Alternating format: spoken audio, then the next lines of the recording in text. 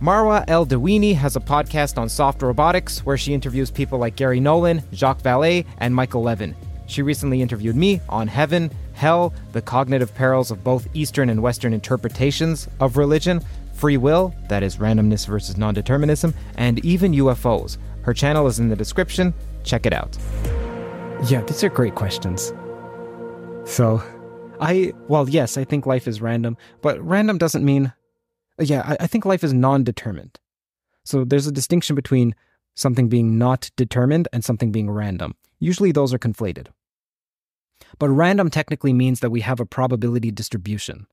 And non-determined just means it's not determined. Since if you have the halting of an arbitrary Turing machine is a non-determined problem, but it's not random. There's no probability distribution on this problem. Does this arbitrary Turing machine halt? This is something that Scott Aaronson talks about when he talks about free will. He says that many of the people who are against free will make the mistake that they'll say, look, you're either determined or you're not determined. So either the laws of physics actually determine you or they're not, in which case they're quantum mechanical and thus they're random. He's like, no. There's a difference. You're either determined or you're not determined. Sure. But you can't then go from you're not determined to you're randomly determined. That's different. Randomness is a subset of non-determinates, of non-determinicity, or being non-deterministic, sorry. But it's unknown if randomness is an inclusive subset. So it's the entire subset, or if it's smaller. It's unknown.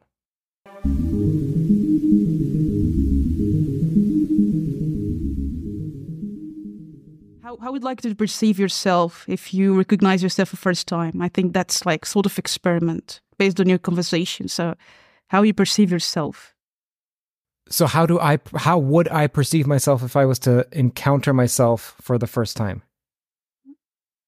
For first time, yeah. So it's a good question. Yeah, well, what I would say, I'm someone who takes I think it's called a battering ram to problems that are either impenetrable, you can't move through them, they're impervious, or that I'm taking a battering ram to a sunflower seed. Like the answers are so simple that it's foolish to use such tools. Did you find the truth or the reality of our existence? I think that's a question. Not even close. Yeah, not even close. At least I don't think so. Maybe it's in front of one's nose the whole time. That's something that people say in the more spiritual circles, but I don't think so. Yeah, but I'm curious about this. Your materialistic worldview, change it to spiritual one. How the transitioning? Yeah, I wouldn't even say that I've dropped materialism and that I've gained spiritualism. I wouldn't even say that. I think both the idealist mindset, so the one that thinks consciousness is fundamental, and the one that thinks material is fundamental, so something physical and dead is fundamental, both suffer from the same left brain issues of abstraction. I think they're both the same theory or the same framework. They just use different words. I think it's a reductionist framework. I'm not a reductionist. So do you still believe that maybe there's a God or nothing in that case? Yeah, there indeed could be a God. I'm not taking that off the table. I take that possibility extremely seriously. And what other beliefs that you think that changed in you since you've been covering these topics, that if there's any other beliefs that changed in you? Man, Mara, these are great questions. These are extremely deep questions. So these are delusive questions. Let me think about how to answer this. Well, okay, let me take something mathematical. So in math is based in logic. It's usually based in classical logic, which means something's true or something's not true, or that there's something called the law of the excluded middle. So either not A is the case or A is the case. And that if you have both of them, then you have what's called the principle of explosion, and anything is true. I don't know. I don't buy classical logic. I also don't buy intuitionist logic. So intuitionist is generally thought of as the alternative to classical logic.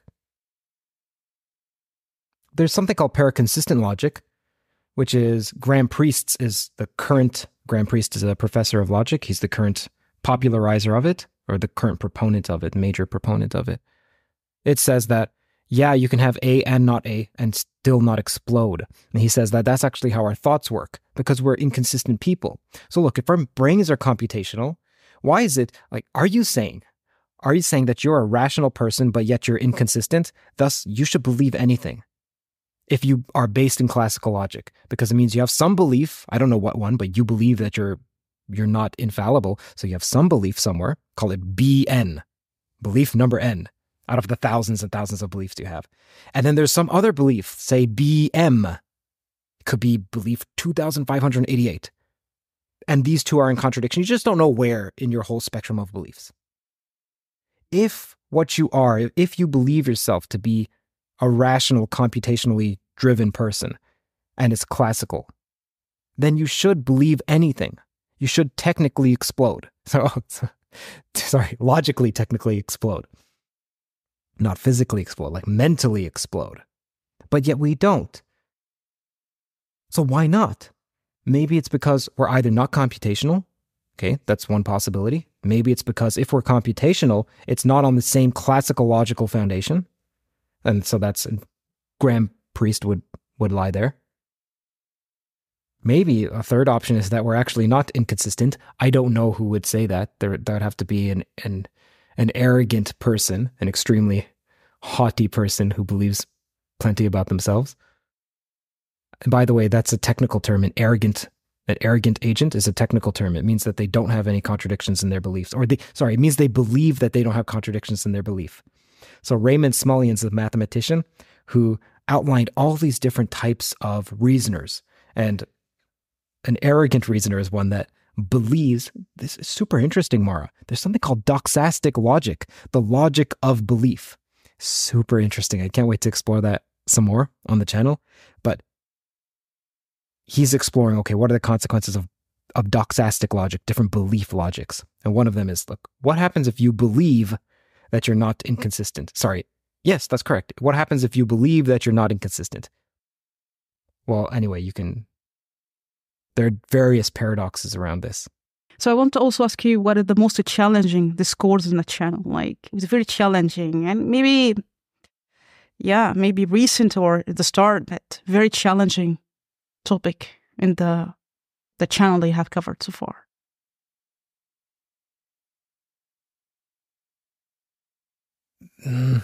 Chris Langan was one that took quite some time to prepare. So Chris Langan is someone who is an extremely bright individual who didn't go to university, and he has an unexampled theory of everything, called the CTMU, the Cognitive Theoretic Model of the Universe.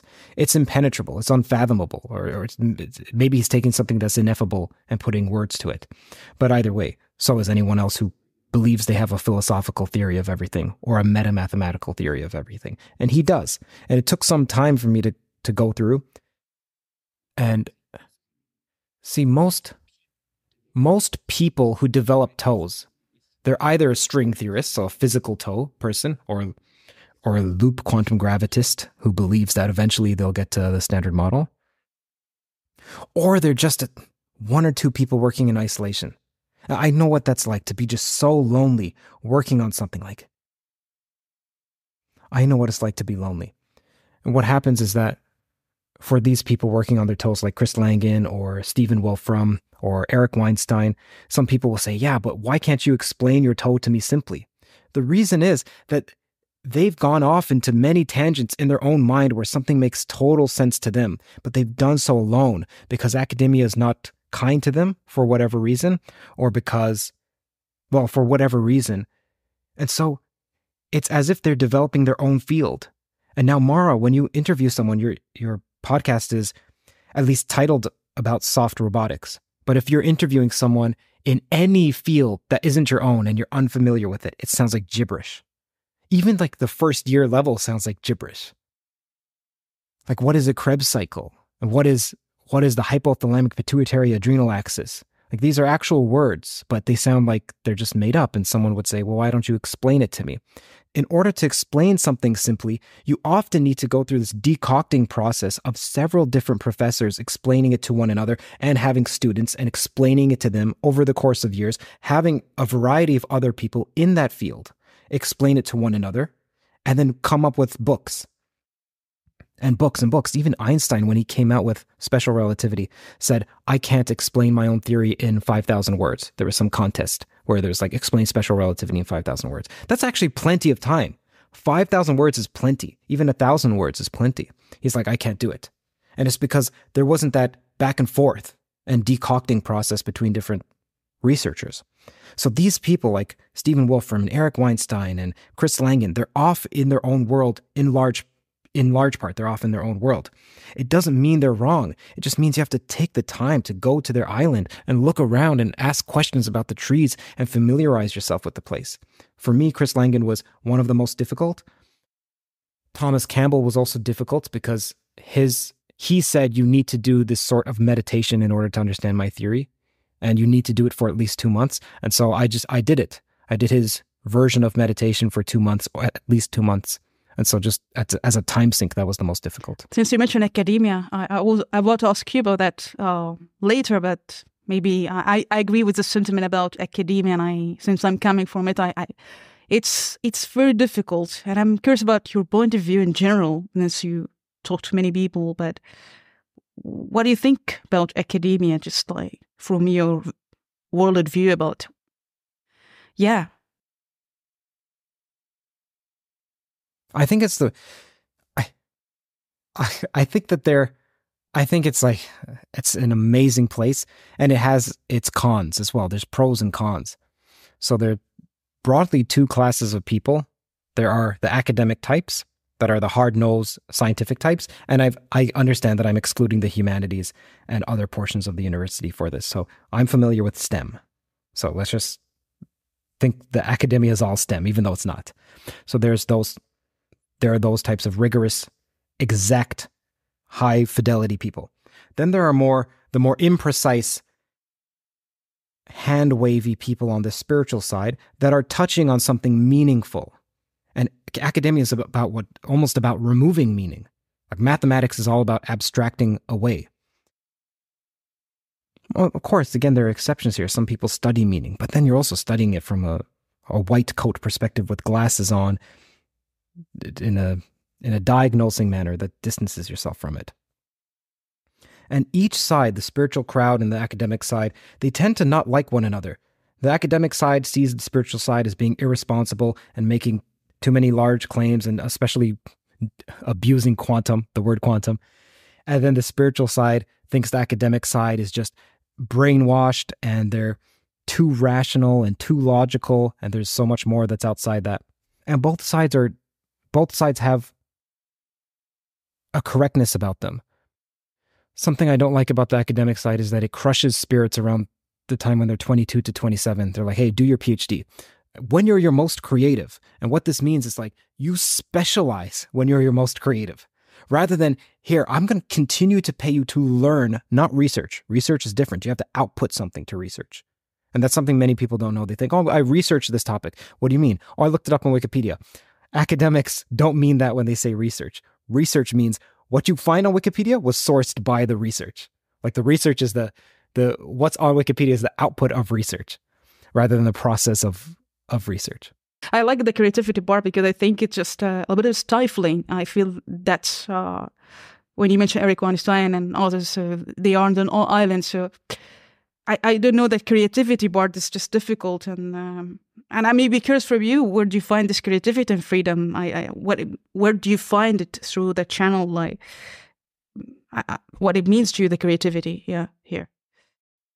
Yeah, for me, I would say that I'm interested in being a generalist specialist. So we're in this world where you have to be more and more specialized. And we used to have like someone that I admire tremendously is Leonardo da Vinci. I feel like such a resonance with his character. So firstly, he integrated several disparate fields. He was self-taught. Now, of course, he had a mentor in the artistic domain, but he was more than just a painter. He was prideful, even though he hid it. He didn't like to talk about himself. He was almost unboundedly curious. So there's so many qualities of his that I jive with. There's no Renaissance man any longer, or Renaissance woman. There's no Renaissance person. Because you have to specialize. If the academic world you need to get hired. In order to get hired, you have to have a history of publication. In order to publish, you need to tackle a problem that's achievable. Achievable and interesting, but still not fantastically interesting. Otherwise, it would be so difficult to make progress unless you get lucky. And there are just a handful of situations where that occurs. Most of the time, you take something on that your advisor is knowledgeable enough in, that your advisor has their own point of view. You tend to adopt something that's similar to your advisor. And your exploration is now only if it aids my PhD. So I'm just realizing this now. So Leonardo da Vinci, he couldn't stand trapped birds in cages. He would buy birds that were in cages, like spend his own money, even though he's poor. He was so poor, he would almost lie about his resume to the Medicis, who were the people who would fund him. He'd be like, I will make you weapons of war. I will design your streets. He mentioned like every single thing else except being an artist. Artist was last because he's like, okay, that's what will get me hired. He used his money, even as a pauper, essentially, to buy birds and then free them. It's academia in some sense is taking a bird that right when they're supposed to learn to fly and putting them in a cage. But it's not as if like I'm criticizing it, but I don't know of an alternative. Like academia is a money-making institution as well. How the heck else are you supposed to get some money if you're not going to produce outputs? How are you going to produce outputs if you're not tackling tackleable problems? So it's not as if I'm saying something that's unheard of in academia, and it's not as if I'm saying something controversial or even so deleterious to academia's reputation. Well, I appreciate this point. But also another topic about, I think, since I had available in the podcast, and he also had the sentiment about academia, and they don't like to talk about taboo topic like UFOs or things like that. From your channel, the UFOs discussions, how was the variation of the responses to this topic? It's sensational to something contradict what we know maybe in religion, and I'm curious about the contradictions and the feedback that you received about this topic. Yeah, on air, off air, many of the people who you would think of as just, well, I don't want to give it away, but too many, but hard-nosed mathematicians or physicists, they would then ask me about the topic, like, Curt, like, what have you learned about so-and-so? I'm like, why don't you ask me that on air? Like, show that you're actually interested, because people have this idea that it's something that's scorned, and it is scorned, publicly so. There's a concept called oh boy, it's an illusion of sorts. Oh, I've forgotten the term. I'll come back to it. But anyhow, there's basically the concept, even though I've forgotten the word, collective illusion. A collective illusion is one where you believe other people to hold this belief, and so you publicly state that you also hold that belief, even though you don't, and no one does.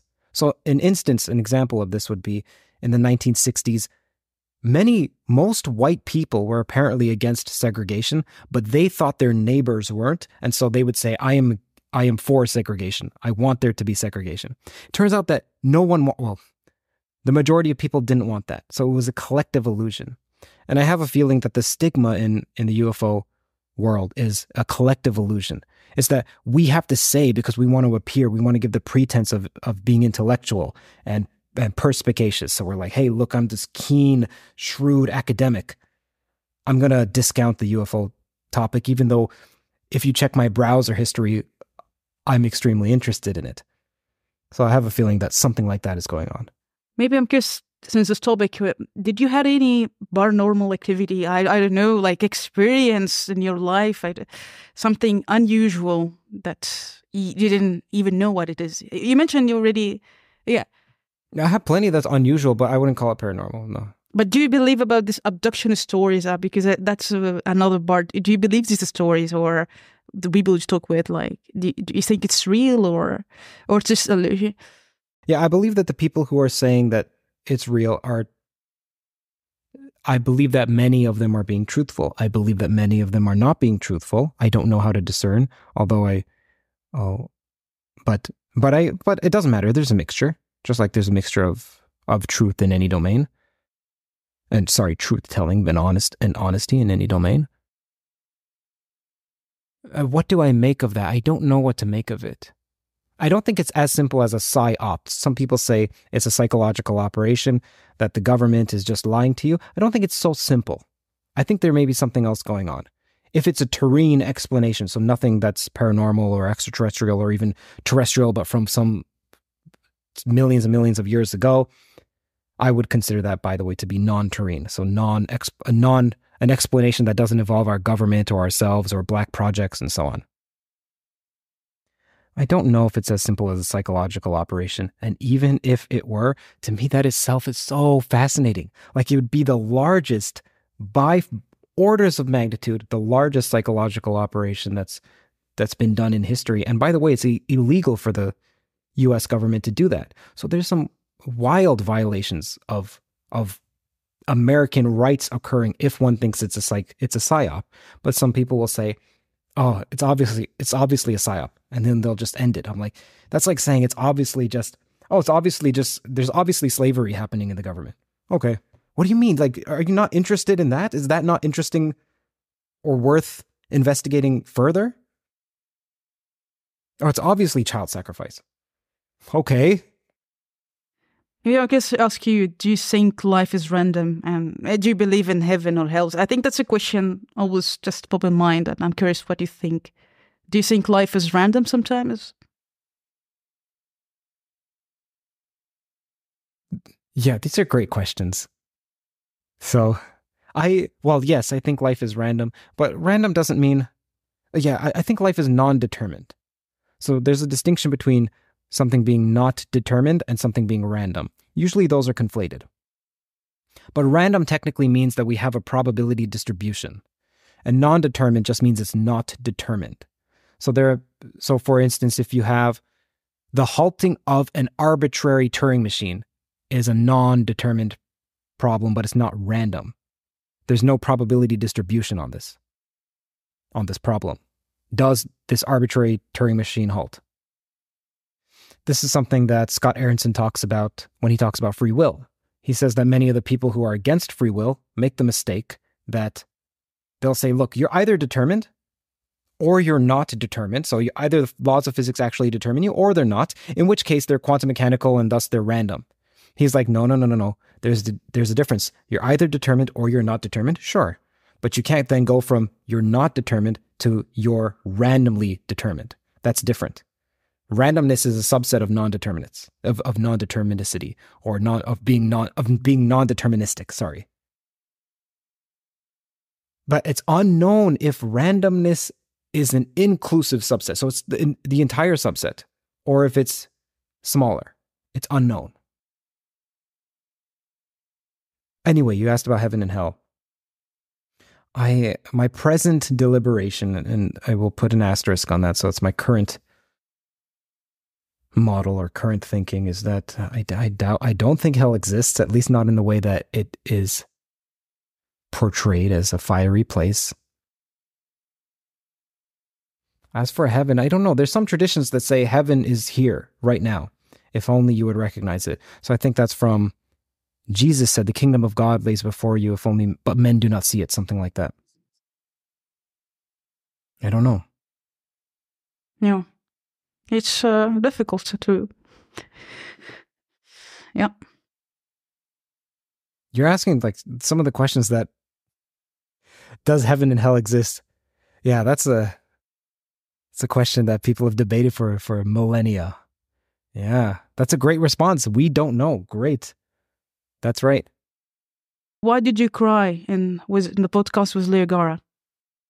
Yeah, I don't. And what do you think about his teachings? I don't recall. I don't recall. As for Leo's teachings, I think I think that the idealist frame of mind is a left brain that's gone awry and doesn't recognize that it's a left brain phenomenon. So the left brain, from Ian McGilchrist's work, sees abstractions and commonalities. It sounds like, oh, isn't that good? Isn't that loving? No. There's love in distinction and naming something and pulling something out and being particular.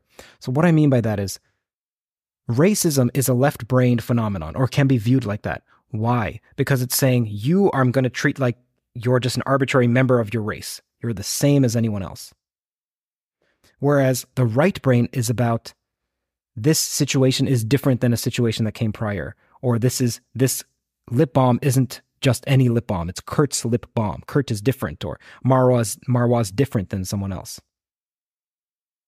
You'll see that many of the people who are attracted to the Eastern mode of thinking, firstly, they have a Western interpretation of what the Eastern mode of thinking is. This is something I spoke to Anand Vaidya about, who studied Eastern philosophy and is Indian and understands the Vedic tradition. He says that what we think of as non-dualism is this watered-down Western version, and the East is actually far more variegated than just non-dualism. In fact, materialism is more prevalent in Vedism, so in the Hindu scriptures than I don't think Vedism is the same as the Hindu scriptures, but for the sake of just glossing over this point as an approximation, in Vedism, materialism is more prevalent than non-dualism, and we don't think so. And part of that's the marketing. Since the 40s or 50s, from India, one of India's prime ministers actually said, we're going to make non-dualism the pizza of India. Meaning, like, this is almost a quote, meaning that we think of Italy, we think of pizza. And Anand Vaidya is like, it would be such a shame if you went to Italy and all you thought was, this is great pizza. And so that's what's happened with non-dualism. But we don't think that. We think, because we've heard since the New Age, since the 60s with the hippies and the New Age sort of enlightenment with psychedelics, we think that, okay, whoa, if I take this psychedelic, if I do meditation, I'm going to get some insight that's an insight about fundamental reality. And look, oh wow, it comports with what people have been thinking about for thousands of years. One of the oldest religions. Well, first of all, that's just one interpretation of the oldest religion. There are various others. And in fact, it's not the most common interpretation. It's what you think is the most common interpretation. Secondly, why does this argument from antiquity, oh, the Vedas said this thousands of years ago, mean anything? Thirdly, the Buddhist tradition contradicts the Vedic tradition, and some people want to pick and choose, but Buddhism believes in the impermanence of the soul, and the Vedic tradition is heavily about rituals and praying, and also and karma and the rebirth of the soul, like the reality of the soul and the individualness of the soul. Again, I'm saying certain interpretations, but the point is that there's no single interpretation, and we think there is. People who are on the more mathematical end with an analytical mindset, much like myself, are drawn to these what are misinterpretations of the Eastern perspective because they're heavily left-brained, but we don't think they are. We think, because we're so egotistical and don't realize we think, wow, look how enlightened I am. I'm actually being creative and spiritual. No, you're falling prey to more of your cognitive bias, your already indelible cognitive bias. It's actually easier for you to think in terms of everything is the same and undifferentiated. It's cognitively easier. Don't think that your insights are a reflection of reality rather than of a groove inside your neurological framework. Don't mistake those two. Maybe I want to ask you which maybe model of consciousness that you embraced through your discussion. We believe that may be accurate from the guests you talk to, but which one, do you believe may be the accurate representation what consciousness is? To be honest, what I think is most accurate is what I don't know. So I don't know this guy, his name is Graziano's. I don't know his theory. And so from what I read about it, I think it's extremely interesting. I don't understand higher order theories of consciousness. I don't know what they are. So I find them interesting. Now, you said, which one do I believe in? And I'm talking about which ones I find interesting. So there's a distinction there. But at least momentarily, I ascribe more reality to what I find interesting. But that's false. I'm just saying that because it sounds poetic. I don't know. The answer is I don't know. I can't talk about what I think is the case, but I can talk about what intrigues me. And what I find piquant is what I don't know or what I'm studying, what I'm about to study. By the way, I'm going to be doing something called the iceberg on consciousness theories. So I'm extremely excited about this. If you don't mind, can I explain the ice? Yes, right. Great job. You have done your homework. So the iceberg on string theory is something I'm working on right now. I didn't think I would love string theory as much as I do. That doesn't mean that I think string theory is correct. Like, I love string theory in the same way that I love The Office, the show The Office. I don't think The Office is correct. I don't think chess is correct, but I love chess. I don't think that the pawns move like people who are pawns don't move forward and then they can only attack at angles. But it's interesting. And so string theory to me is extremely intellectually interesting. And also, by the way, even if it's a wrong route, I think there's something extremely fruitful about being specific and being incorrect. So that's something that's one of the reasons why the academic side, when they criticize the spiritual side as being wrong and pursuing what's false, I'm okay with that. Let them do so, because so much that's fruitful can be revealed from the corpse of something false. So to me, it doesn't matter if it represents reality or not. Well, it's intriguing to me anyhow. So the iceberg format is one where you take, it's like you're doing an excavation onto a whole field. So soft robotics, there are many topics in soft robotics. So the surface level topics would be, well, what is a soft robot? What is a robot? What are the challenges with movement? Why does it matter? Okay. The number 2 would be, I don't even know number 2. That comes up to that's for you to say. That's for what people who are researchers in the field know about. Then number 3 is what specialized researchers in the field know about. These are different layers, like a layer of the iceberg. The iceberg format is going through and you explore ever more specialized knowledge, where you start with what's common and perhaps known to the majority of people who went to university or watch the Discovery Channel documentaries and popular science books, read them at least. So I'm doing one on string theory, and I would like to do one on consciousness theories. This way, we get a whole overview of the vast array of consciousness theories. Okay, so we're closing, but a few questions. Did you receive any criticism about your style for interview? To be honest, all I found is really positive, and you seems very, very genuine and honest. That's what I can see. But did you receive any criticism, and how you deal with that? Yeah, I received plenty of criticism that's fruitful. So actually, I'm extremely lucky that the majority, it's few and far between, but I read almost every single comment. Between me and my wife, we read every single comment. Some of them would say, especially in my older interviews, Curt, you talk too much. Stop talking. Another one was, I would go, yeah, whatever. And it was a bit too much. And I'm like, oh, okay, I didn't even notice that.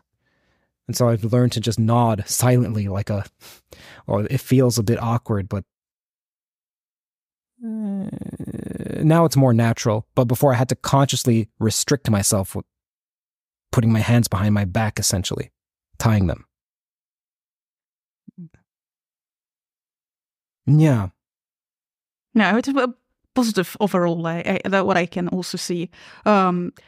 Also, maybe the question about, you mentioned with your episode with Mike Levin about that you're a gomophobe and you wish the robot could clean. Since this podcast also for robotics, are there any kind of robots you wish to have? Do you think would be useful for you? I'm just curious about that, yeah.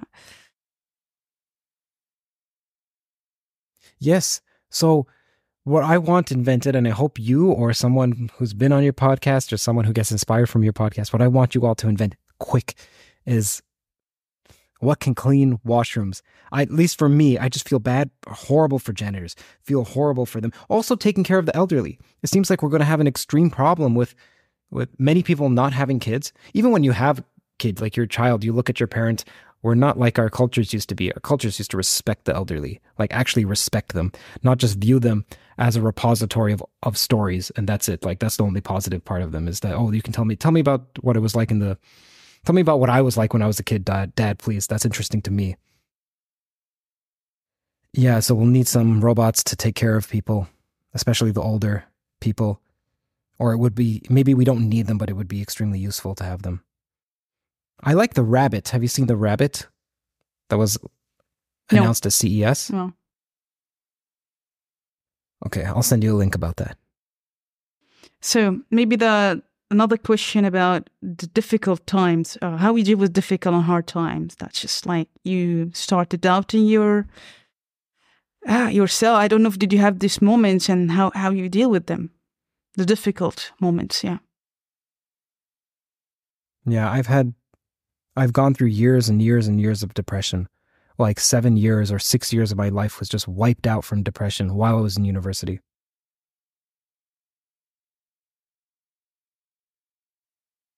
Yeah. I'm sorry that, but I think that's, yeah. I can imagine it's hard. That's okay. That's okay. Yeah, yeah.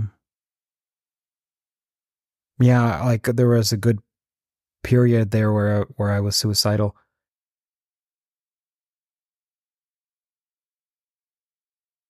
Part of what got me out of that was, for me, it was realizing rather than being too harsh on myself, I think I wasn't harsh enough. I think that you can have a twin phenomenon. Some people think you're being overly critical. I think I was underly critical. I don't think I was holding myself to what I should have held myself to. And I was indolent, and I was shiftless.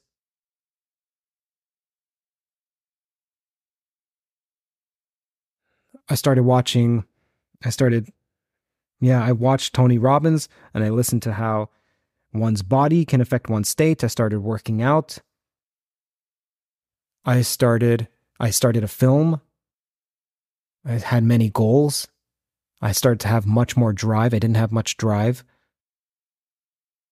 Well, that's a bit false. I mean, I've always had drive. I've always been doing something and attacking it with much of my effort, but not as much. I could have squeezed more out of that orange. Yeah, also I put so much attention on women, so much, that when they wouldn't want me, it would crush me like you wouldn't believe, like crush me. So then detaching my own happiness, yes, my own happiness from, I don't want to say from others. I think that's a bit false. Like there's many books now, like don't give an F about what other people think. I think you should care deeply about what people think. I think you're connected to people.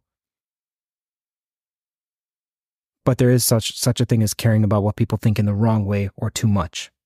Just as much as there is about caring too little. And to be honest, it's unclear. Like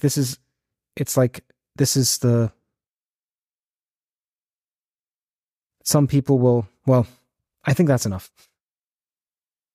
But this is, thank you so much for, as I say, you come across as someone who, first of all, intellectually honest and sincere, and I appreciate opening up about that. So thank you. Yeah, maybe the last question here, given what you said, what is the goal, I think, that you want to achieve in your lifetime? I think that's something, yeah, it's every day, but what the legacy, let's say, yeah. So Richard Feynman had on his blackboard when he died, what was left there in the corner was solve every problem that's ever been solved.